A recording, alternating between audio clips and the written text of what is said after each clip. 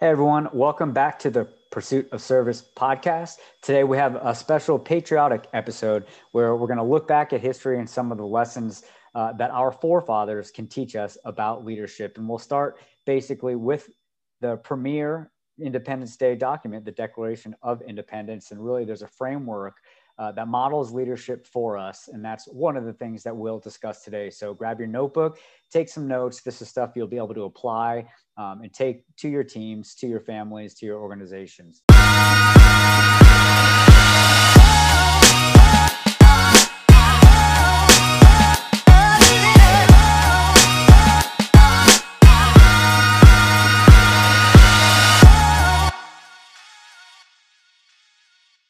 All right. Happy Independence Day, Brian. Hey, Jeff, how are you doing, my friend? Happy Independence Day to you too. Yep. Everything's going great.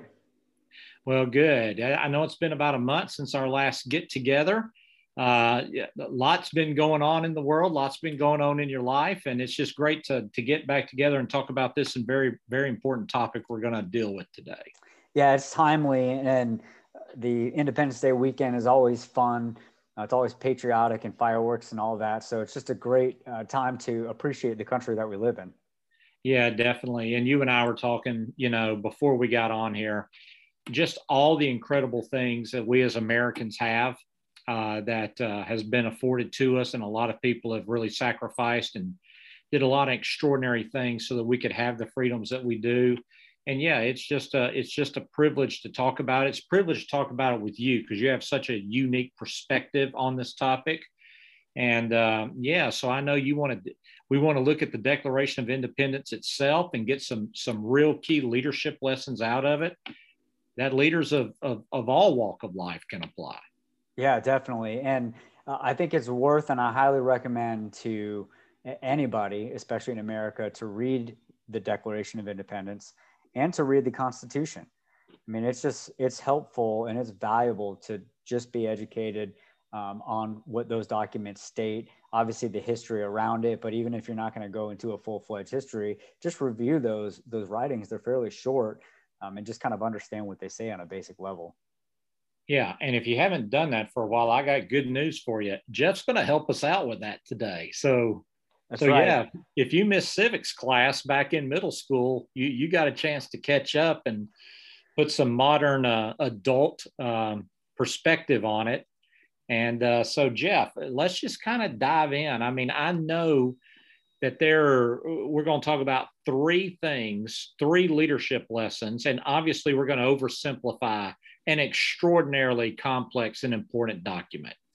But just for some practical usage, I know there's three things that really kind of stick out to you and I as we were talking about this very important document. So let's start with the very first one, and let's just talk about leaders must define reality. That is the fundamental role of leadership, is the definition and defining reality.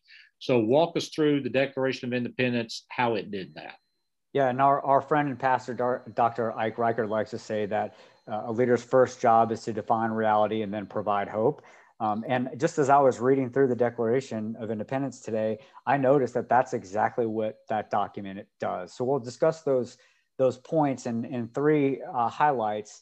And I'll just jump right in. I'm not going to read the whole document, but I'm going to read chunks of it that highlight those things. So the first one is leaders define current conditions or current state of the world.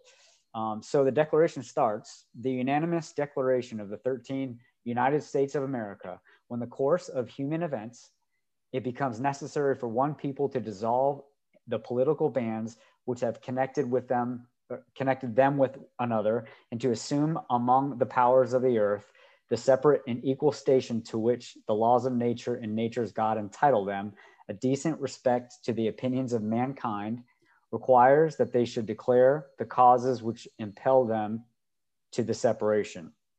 So just to pause there, the first thing they say is when things have gone awry, then we're obligated to do something about it. That's just the fundamental state of the world.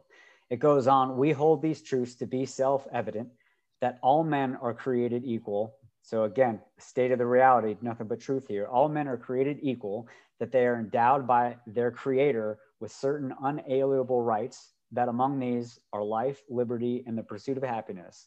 And it goes on there. And then the next section continues to list the state of the world as it were at the time, with all the injustices and tyrannies that Great Britain had imposed upon the colonies. So there's a long list of them. And then it finishes this section with the history of the present King of Britain is a history of repeated injuries and usurpations, all having in direct object the establishment of an absolute tyranny over these states. To prove this, let facts be submitted to a candid world.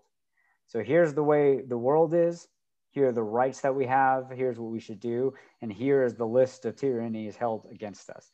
So what a foundation set by defining the state of the world as it was at the time.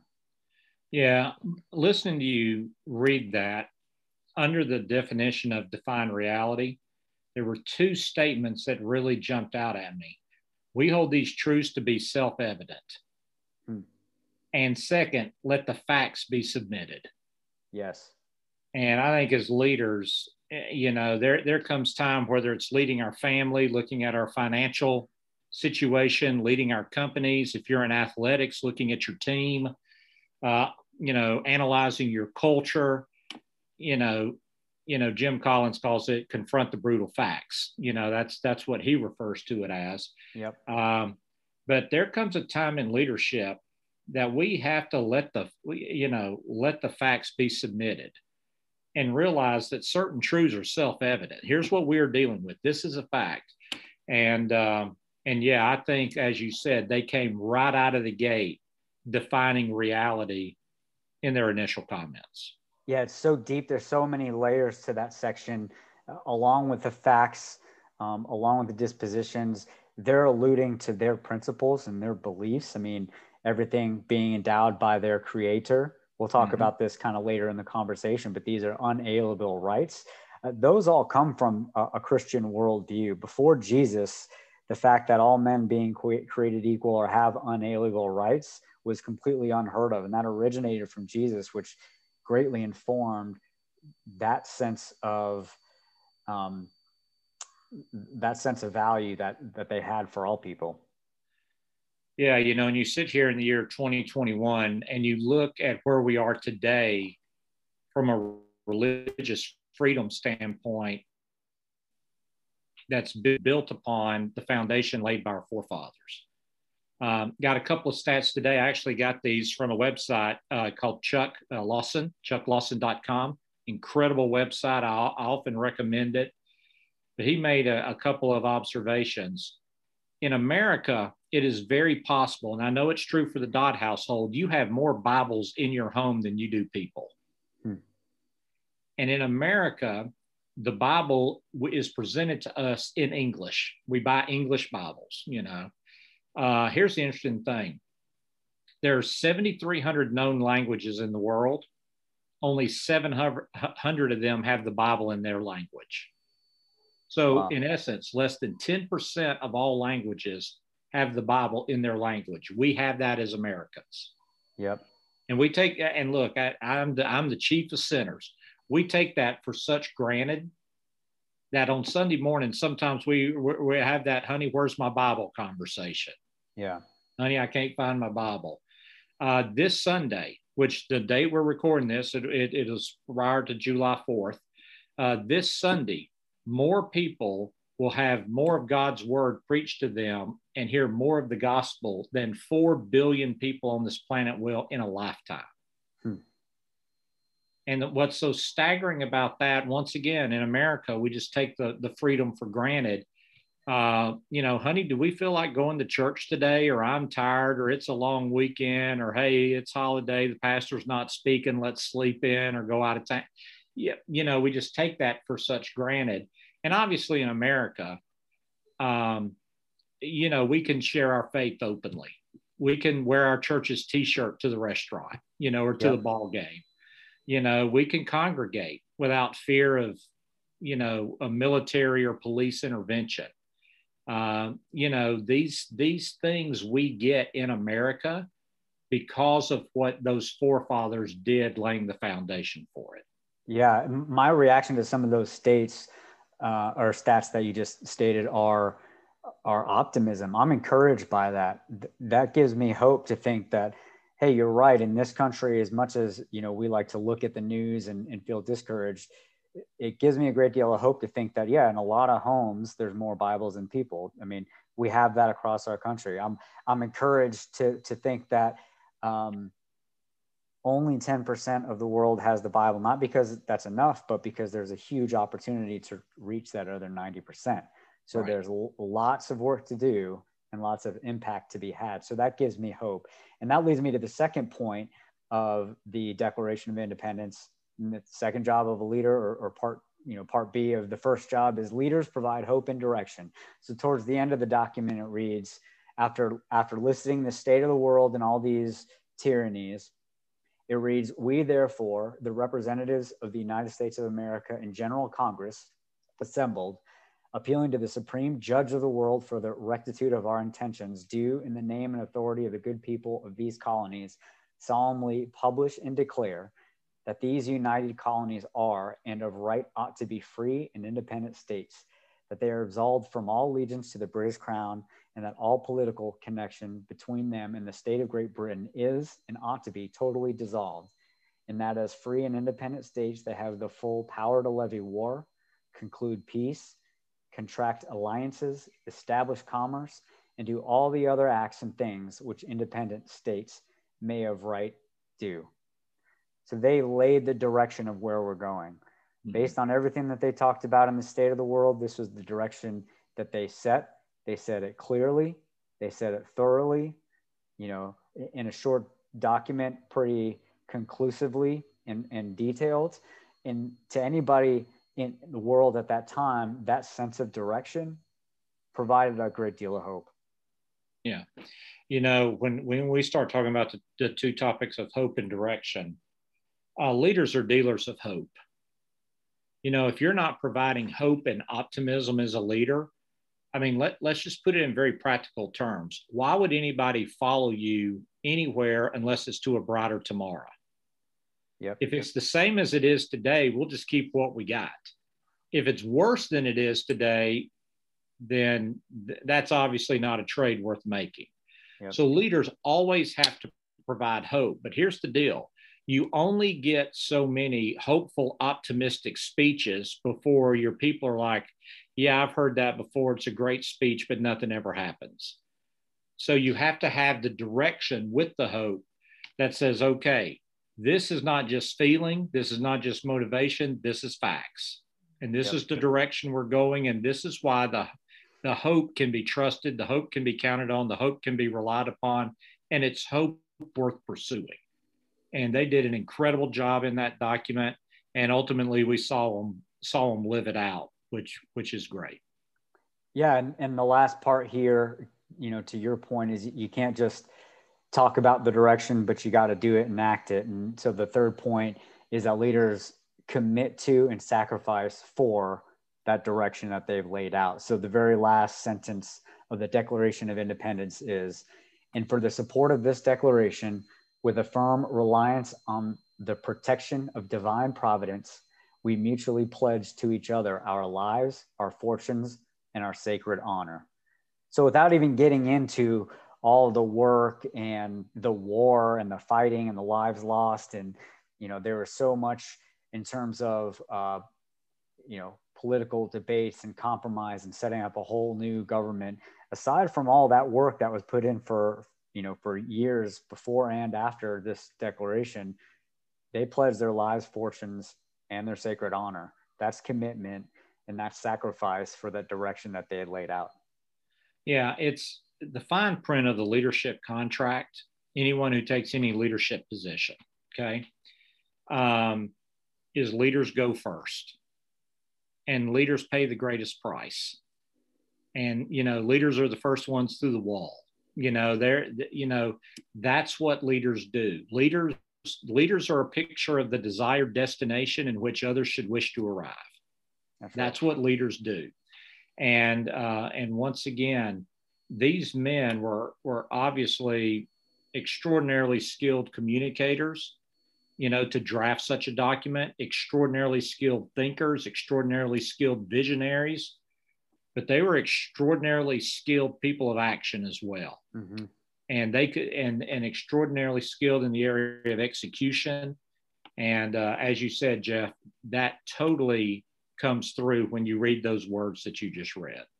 Yeah, Thomas Jefferson has a quote that I love. It says, "If you want something you've never had, you must be willing to do something you've never done." And if that's not the pinnacle of taking action, I mean, that's got to be the foundation and the motivation to go through all these things. So, I mean, it's not an easy road a lot of times, and they certainly didn't have one, but they were committed to it. Yeah. So Jeff, as we kind of wrap up this time, I mean, this is three great things: define reality, provide hope and direction, and then commit to the hope and direction. Mm-hmm.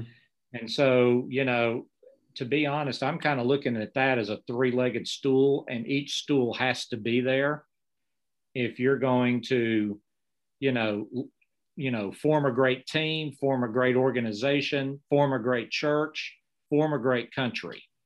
Yep. You know, those three things must be there. Yep, that's right. Well said. Okay. All right. So as we kind of transition now, I guess we're going to slide into our "What are you learning?" segment. Yep. So let me ask you this. I mean, you've taught us a ton, and you know, you've taken some concepts and just in a genius way gave us some great simplicity and action steps. What are you learning personally? So I started reading a book recently by Daniel Kahneman. It's his most recent one. It's called "Noise: A Flaw in Human Judgment." And it's very rich and very detailed. It'll take me a while to get through it, I think, mostly because I'm a slow reader. But basically what it's about is the difference between bias and noise in different systems, mostly involving people. So, for example, the visual that he gives is if you're at a firing range and you have a shot group, you know, with your weapon, and it's a tight group, but it's always kind of off to one side, that's bias. But if there's no rhyme or reason and the shots are all over the place, that's noise. So noise is simply unexplained variability. And then so as it applies to society, the examples that he goes to are things like when people with the exact charged with the same crime or found guilty and convicted of the same crime have wildly different sentences, that's on a sort of unexplained noise. So in other words, if your sentence depends on whatever judge you happen to get at that time, that's a very noisy thing. Or different judgments on insurance claims based on the adjuster that you get and things like that, just unexplained variances. And he quantifies it, and he's an academic, of course, and that sort of thing. So I'm kind of learning about noise across society. So very interesting, very deep. You know, it's interesting. I mean, look, human beings are different people. No two people are the same. And so therefore, I'm just sitting here listening to you and I'm thinking you're getting variances in every area of your life. The way you get treated at one restaurant is completely different than the same restaurant at a different restaurant based upon your server and the cook and things of that nature. Just wild variances. That's just one example, and obviously a lot less important than the judicial system. But because people are different, I'm with you. You're going to get a myriad of variances in any singular, you know, institution or field. So here's what I'm learning. You mentioned, Jeff, and you unpacked it brilliantly. Define reality. The American church right now is defining reality. If somebody were to say to me, what's the number one, I think there's two things they're dealing with, and you can actually embed the second one into the first one. As I talk to churches all over the country, it's defining reality. Who are we post-pandemic? Who's coming back? Who's not coming back? Who found another church during the pandemic? Because, of course, when you say go online, you can listen to anybody, you know, and are they going somewhere else? Who did we pick up? You know, so you had a front door and a back door. What program should we launch? What program should we kill? Based upon that, what should our new staffing model look like? You know, how's the budget going to be affected? Except, you know, only 40 to 50% in most churches have returned. So churches right now are probably going to spend a year, in my opinion, probably till say Easter of 2022 or into summer 2022, defining their current new reality. Or maybe even discovering it. Yeah. Relearning it. And one thing I've noticed in all things over the last 18 months is, and this includes church, my small groups, business associations, other volunteer organizations I'm involved with, is we're not picking up where we left off in February of 2020. We're starting over. A lot of it is starting over. And I think that for me, what I've learned about that perspective is it's a lot less discouraging, because if you expect to pick up where you left off in a world where you're starting over, you're going to be disappointed. But if you know you're starting over, then that changes your approach and your attitude, frankly. Yeah. And I think everyone's struggling with it on a different level. You know, that's the variances again. You know, I mean, no one's been through a pandemic before. And therefore, no one's been through a post-pandemic before. Yeah. So, yeah, I think reality is like you just pointed out. Hey, this is a new start. We're not picking up where we left off. Things like that. Yeah, the thing I'm just learning, though, is churches are just going to go through a season where they have to define and discover their new reality. Yep. Well said. Well, Brian, this is a great conversation. Patriotic. I love this country. I love talking about it. I know you do, my friend. And once again, I mean, everybody like you, Jeff, who has served our country, nothing but absolute appreciation and thanks. And, I just pray that everybody who hears this, if you haven't had a chance to think about and remember guys like Jeff and all those in our armed forces and all our first responders, definitely go ahead and say a prayer of thanks for them and ask for God's safety and blessing on their lives. And happy 4th, my friend. Absolutely. So I'm going to wrap this up with a little bonus idea here from one of the quintessential leaders of the time of the forefathers, and that's George Washington. And this coincides with kind of the idea of servant leadership. And he said this in an address to the military officers of the Virginia Regiment about a year after, a little bit before the Declaration of Independence. And he says, remember that it is the actions and not the commission that make the officer, and that there is more expected from him than the title. To serve others, not as a task, but as a purpose.